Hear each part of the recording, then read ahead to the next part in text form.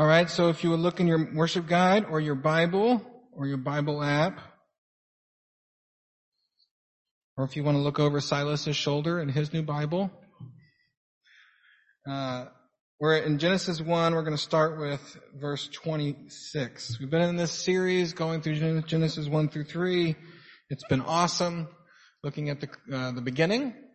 And today we get to this passage where it focuses on the creation of mankind, men and women. So, verse 26 of Genesis 1.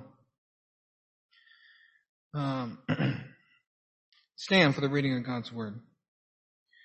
And God said, "Let the land produce living creatures according to their kinds, the livestock, the creatures that move along the ground, and the wild animals, each according to its kind." And it was so.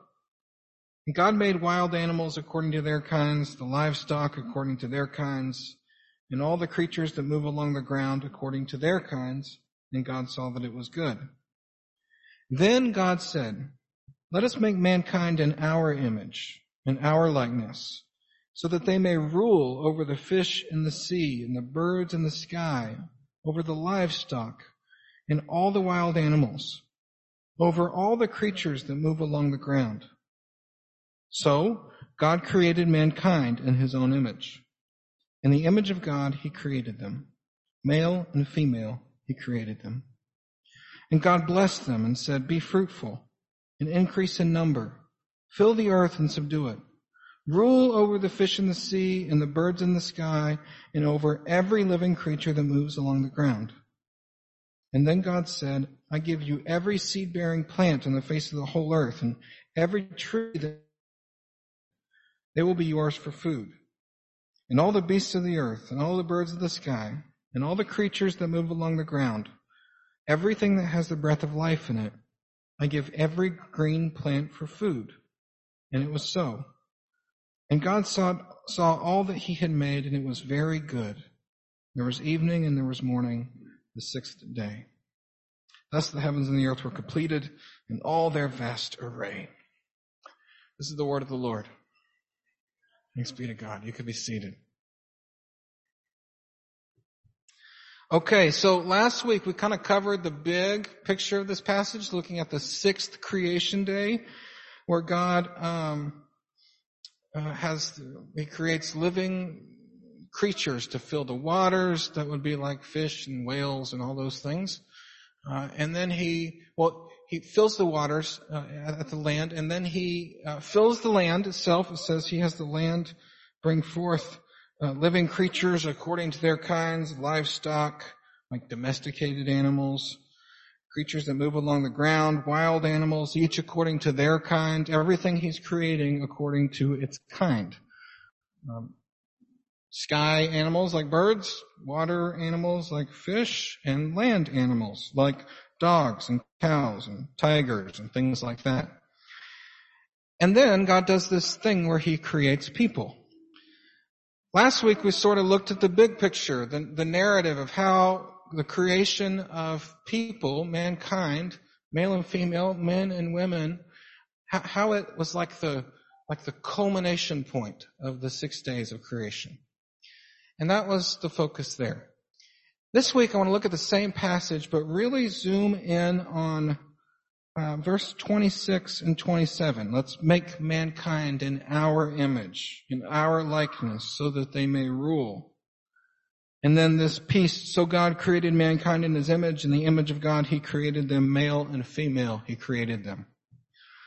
The big question for today is, what does it mean that God created people in his image? What is that? What does that mean? And why does it matter?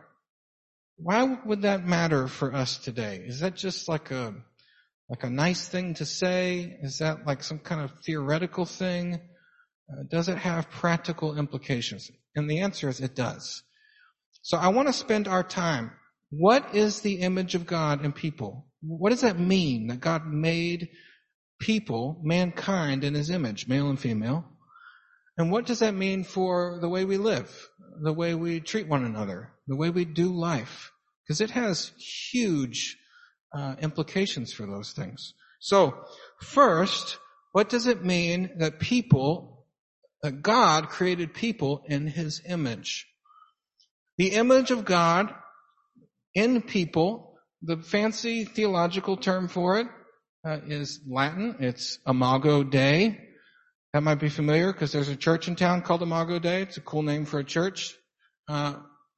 Imago Dei. That's the doctrine, the Christian doctrine that we believe that people, all people everywhere, male and female, are created by God in his image.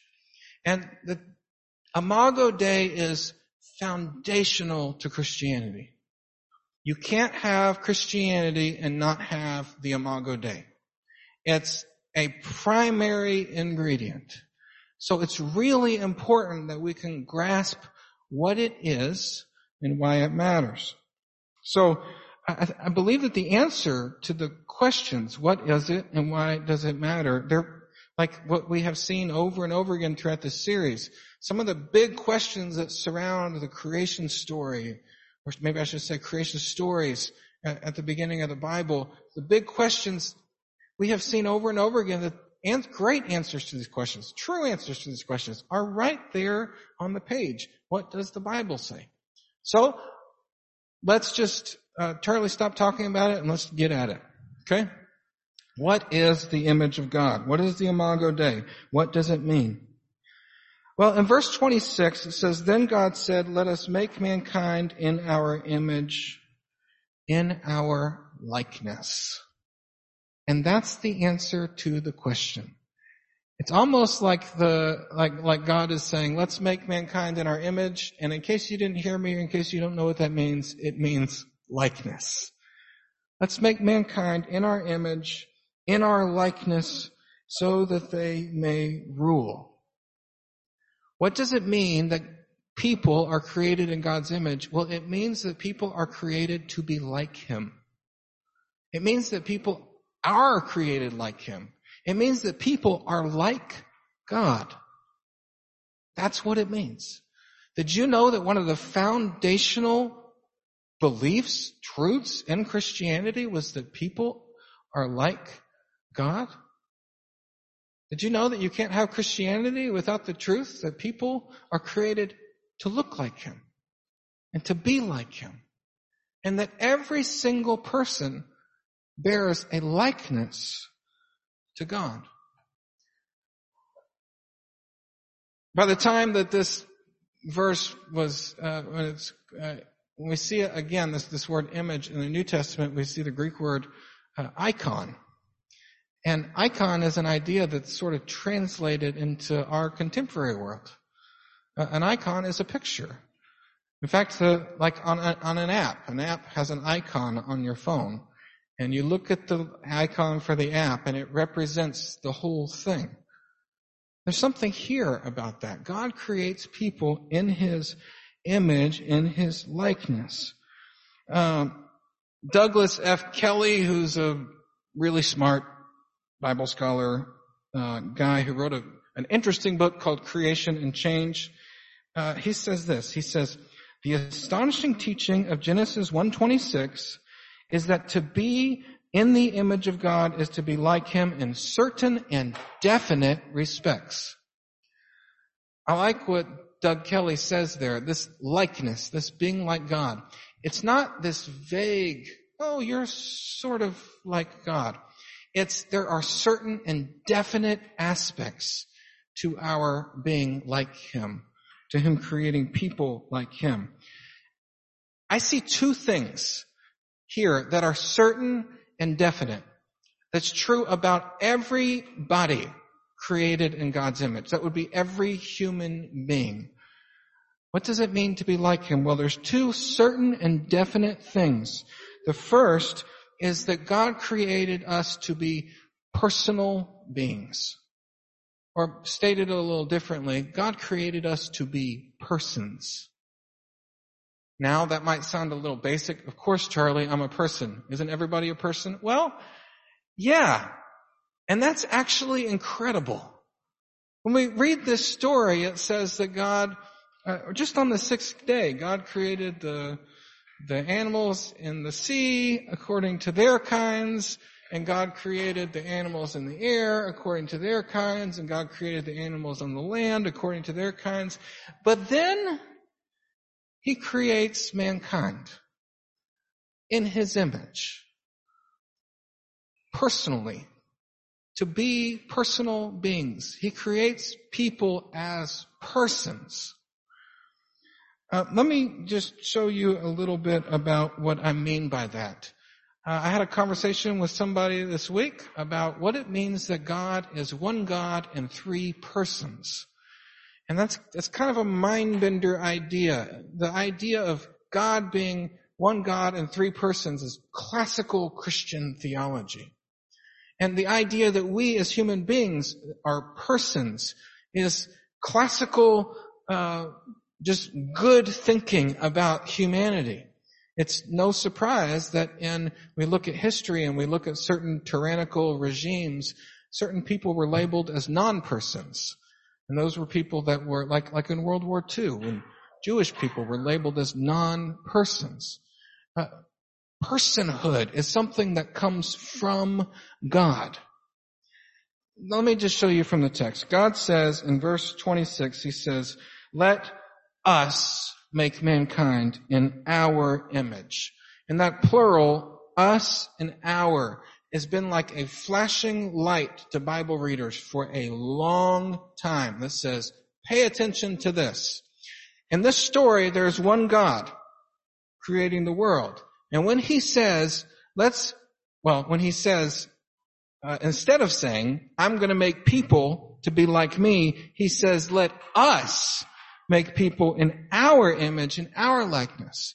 Lots of people have thought, what is this us business? What is this our business? Isn't there one God?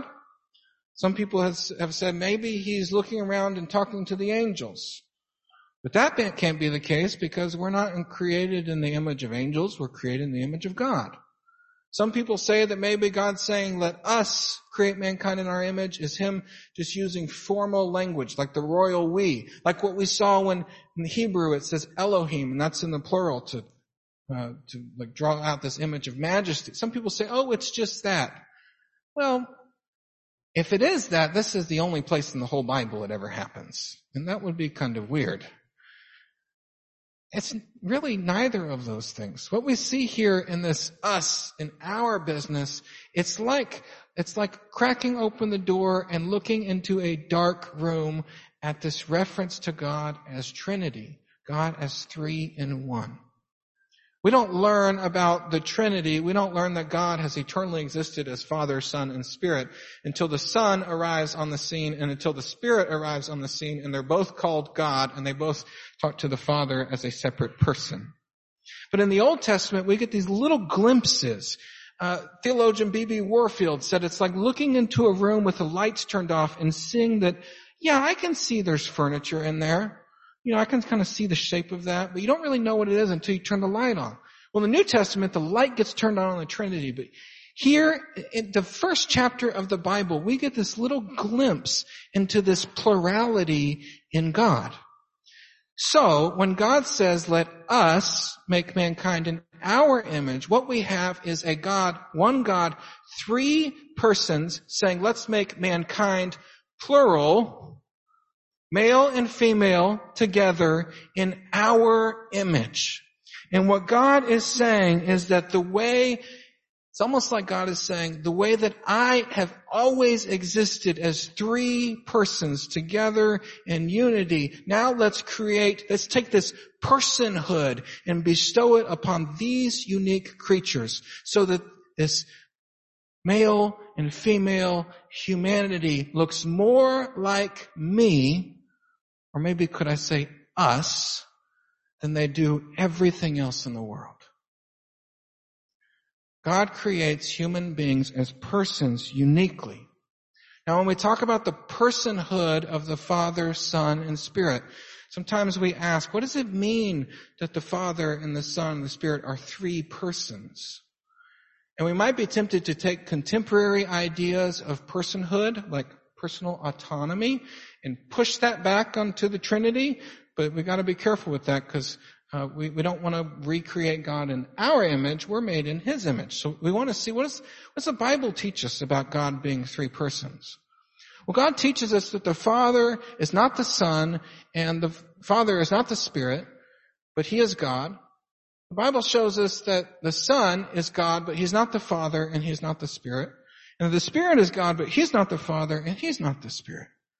But the way we tell them apart, the things that they have that are unique to themselves, are what's called their personal properties.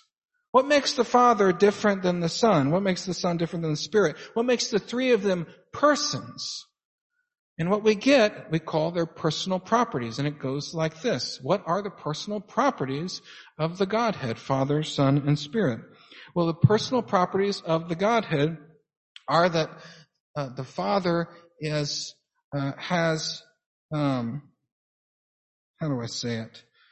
paternity. He's uniquely father-like. The Son isn't father-like. The Spirit isn't father-like. That only applies to the Father. He has paternity. Well, okay, what about the Son? What makes Him a unique person? Well, in John 3:16 it says the Son is begotten. He's the only person in the Godhead who is begotten. He's begotten eternally. So we have a person with paternity, a person with begottenness. And then the thing about the Spirit that's true about the Spirit, that's not true about the Father or the Son, is that He was spirated. Like respiration. He was breathed out. It says Jesus, He breathed on His disciples and said, receive the Holy Spirit. Or some might say that He was sent. So, when we look at God, we see one God, and then we see three persons that we know that they're persons because they're different than one another. And even though they're one God, we know there's a Father, there's fatherness, there's begottenness, sonness, or some might say filiation, and then there's this spirated spiritness. Okay, Charlie, we're like deep into theological land. What do you land the plane here, right? What it means that God creates us in His image as persons and personal beings is that like the Father, we each have a unique identity that carries purpose. Like the Son, each of us are actually from God and we look like Him. And like the Spirit, each of us are sent by God with purpose and mission. And these three things, uniqueness and identity that carries purpose, being from God and looking like Him, and being sent by God with purpose and mission, is true of every single human being. It's what makes you a person. There's voices in our culture that say what makes you a person is that you have consciousness. What makes you a person is that you have a will. What makes you a person is that you have autonomy. But this older story says what makes you a person is that you are from God. He created you and He gave you purpose and you look like Him and He sent you on a mission. And this kind of personhood, well, we'll get to why it matters here in a minute. But that's what it means. You know, for a long time, and I'm not, the purpose of the sermon is not to give a lecture about creation versus evolution. We can do that over coffee. But I do want to point out that, you know, people have thought for a long time that humans came from apes. And there's something about that seems to make sense because apes look a lot like us. They're very close to us genetically. What the Bible teaches is that human beings look more like God than anything else in the world. Do you know that you look more like God than you look like a monkey? I'm not saying that to trash people who believe that we came from monkeys. I'm saying it to say, look at how much you look like God. So, to be made in God's image means that you're a personal being. It also means you're a relational being. Personal and relational. We see this. God says, let's make mankind in our image, in our likeness. As the Father, Son, and Spirit have existed and do exist in relationship with one another, we exist in relationship with one another. This is one reason why this male and female business is intrinsic to our humanity, because it's a picture of community that reminds us of the community of the Trinity. God created a unified humanity that was plural and that is communal. God also created human beings as spiritual beings. Now, so we have personalness, personality, if you will. We have relationship, being relational beings, and we have spiritual beings. Now that's fascinating, because this is basically the story that we have so far is God creating this. He created a physical universe. He's shaping this physical land underneath the hovering, remember, of the Holy Spirit. And then this physical world culminates with a physical spiritual union in human beings. One of my favorite, I like to call old dead white guys. One of my favorite old Reformed theologians is Herman Bavinck, and he says, creation culminates in a humanity where spiritual and the material world are joined together.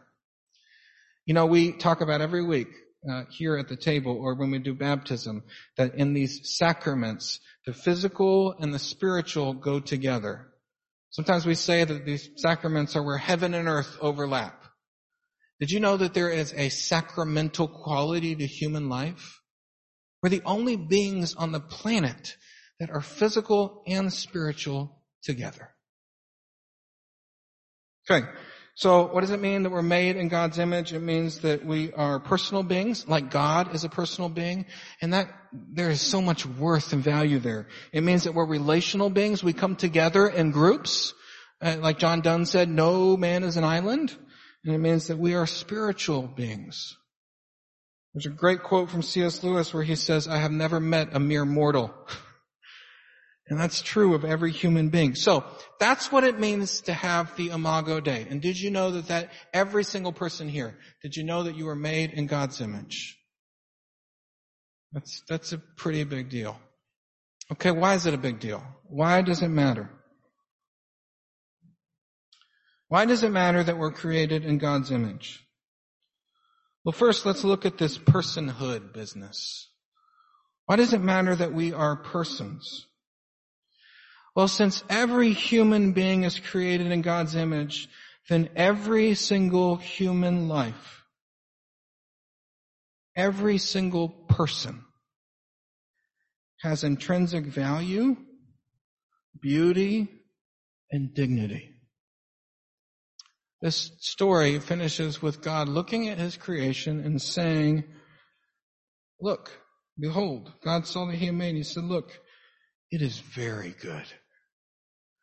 I love that he does this, in this 6 days. He does this and it's good. He does this and it's good. He does this and it's good. He creates people in his image and it is very good. It means that every single person, every human being, because every human being is a person, no matter what some might say, has intrinsic, innate, in your very being, nobody can take it away, value, beauty, and dignity. As God is valuable, the people he made to look like him are valuable. As God is beautiful, the people he gave his likeness are beautiful. And as God is dignified, every person he endows with dignity. This means, folks, that male and female, men and women, boys and girls, old and young. One thing that's on a lot of people's hearts and minds right now is born or unborn. Mothers, fathers, black folks, brown folks, white folks. Every single person. Value, beauty, dignity.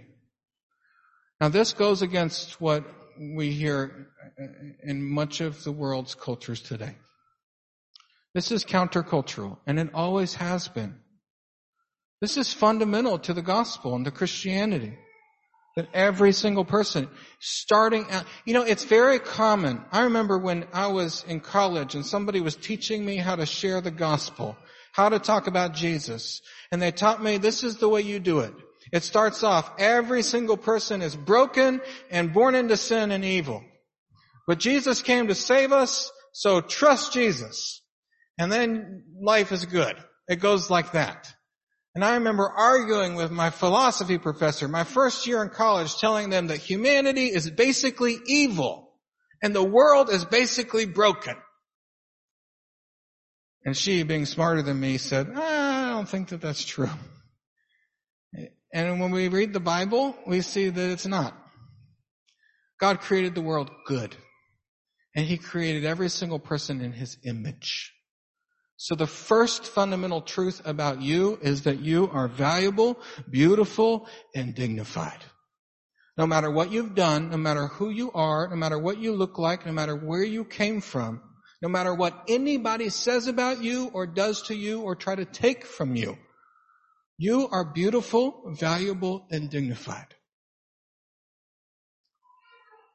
And this is true with both righteous people and unrighteous people, Christian people, non-Christian people, queer people and straight people, transgender people, cisgender people, people that don't even know what we're talking about when we talk about that, rich people, poor people, educated people, uneducated people, conservative people, liberal people, upstanding citizens, and convicted criminals. Every single person, value, dignity, and beauty, worthy of being respected, loved, and told about the redemption that's offered to them in Jesus Christ. And that telling being followed up with loving and community. So it matters because every person has dignity like God does. And it matters because let's look at the relationship thing. Since every human being is created in God's image relationally, what that means is that elitism in all of its forms is an offense against God Himself. We have God from all eternity, Father, Son, and Spirit, existing and living in perfect equality, perfect equity. Jesus said, I don't do anything except what the Father tells me. That was Him speaking as a human being, Him speaking as the new Adam, Him speaking as a man following God's law. But the eternal Son, before the incarnation, before He became a human being, and after He rose from the dead and ascended at the right hand of the Father, is not subordinate to the Father. He's equal with Him. So God the Father, Son, and Spirit, from eternity past and into eternity future, is a one God, three totally equal persons. That's the image that God gives to us. Every single person created for a relationship, equal playing field, equal worth, equal dignity. And that's not like we take some away from others in order to give the people who have less more. No, every single person, unspeakable beauty, unspeakable value, limitless worth.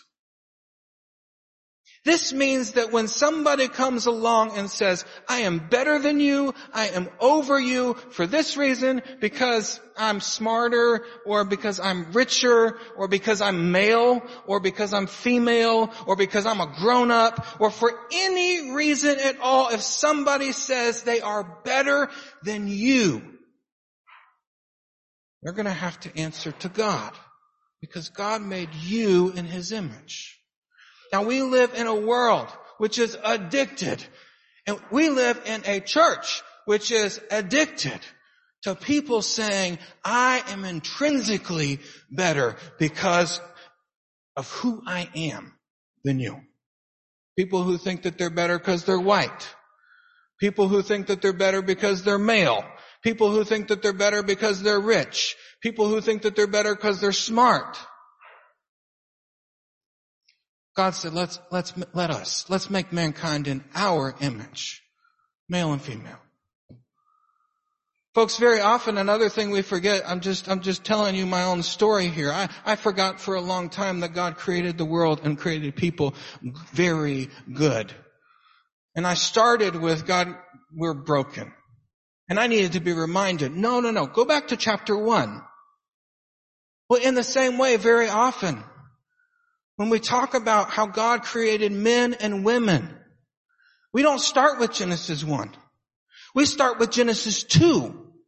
And we love to tell the story of how, especially in our tradition, of how God created man from the dust of the earth, breathed into his nostrils the breath of life, and then later he created the woman.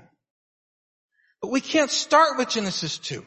We have to start with Genesis 1, which says God said, let us make mankind in our image. And it says that God created mankind all together in his image.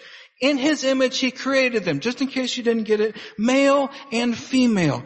What this means, men, you bear the image of God. Women, you bear the image of God. Not one more than the other. Not both of you together make up half of it. No. Both of you in your own beautiful way look like the God who is 3 in 1. And not one is better than the other. Not one is over than the other just because of how we think society should work. No. Fundamentally, in our being, equal, relational creatures. This means that, as Pastor Dr. Jamar Tisby said in the video I sent you in the email, which you should watch because it's awesome, we as human beings have a dominion problem. God creates mankind in his image so that they would rule.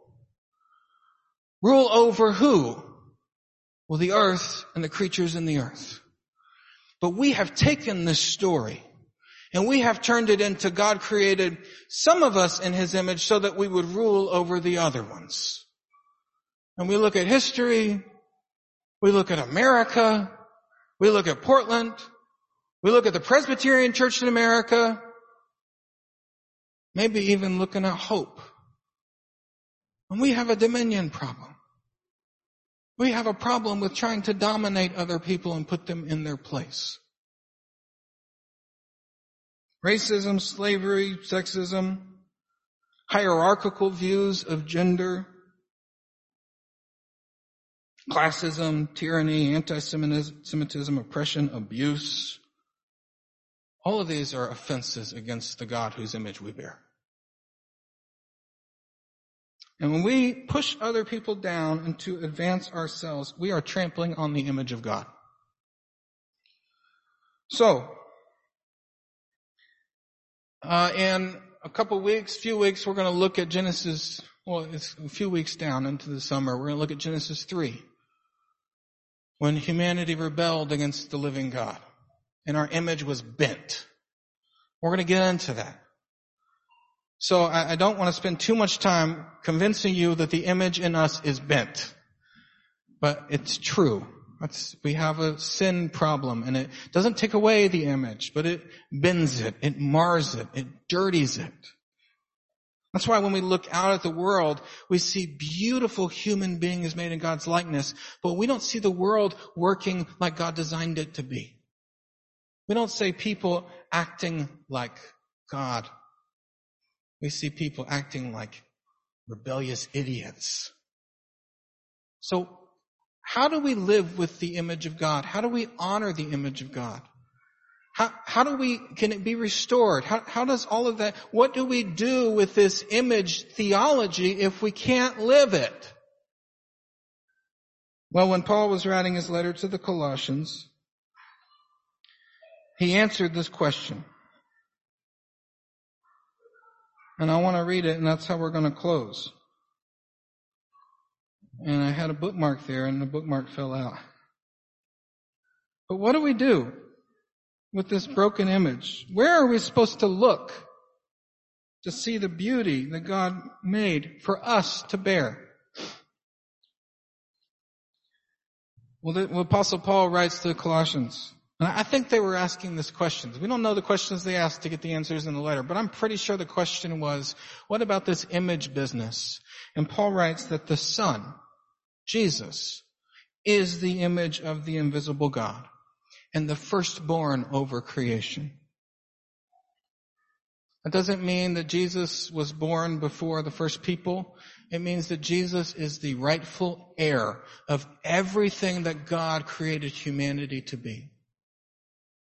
When we ask, what are we supposed to do with this image theology, this beautiful thing, beautiful, personal, relational, amazing thing that we can't live up to? We're supposed to just walk out knowing that we blew it and we can't do it right? Paul says, no. Look to Jesus. The image that he bears is the image that God has for you, that he gave to humanity in the first place, that we got all messed up, and that he brings us back into. Folks, the gospel is that God made us to look like him, and we rebelled and blew it. So God made himself look like us in order to bring us into the fullness of the Imago Dei. So what do we do with our racist, sexist, broken, messed up world? Well, we have to start by looking to Jesus, the image of God. We have to start by looking to him, the fullness of God in mankind, because it's through him that God reconciles all things to himself. I want you to think about this week. I want you to think about that. What do we do with the brokenness in the world? How do we fix it? You gotta look to Jesus. Before you do anything else, while you're doing other things, and after you do other things, look at him. That's humanity. Let's pray.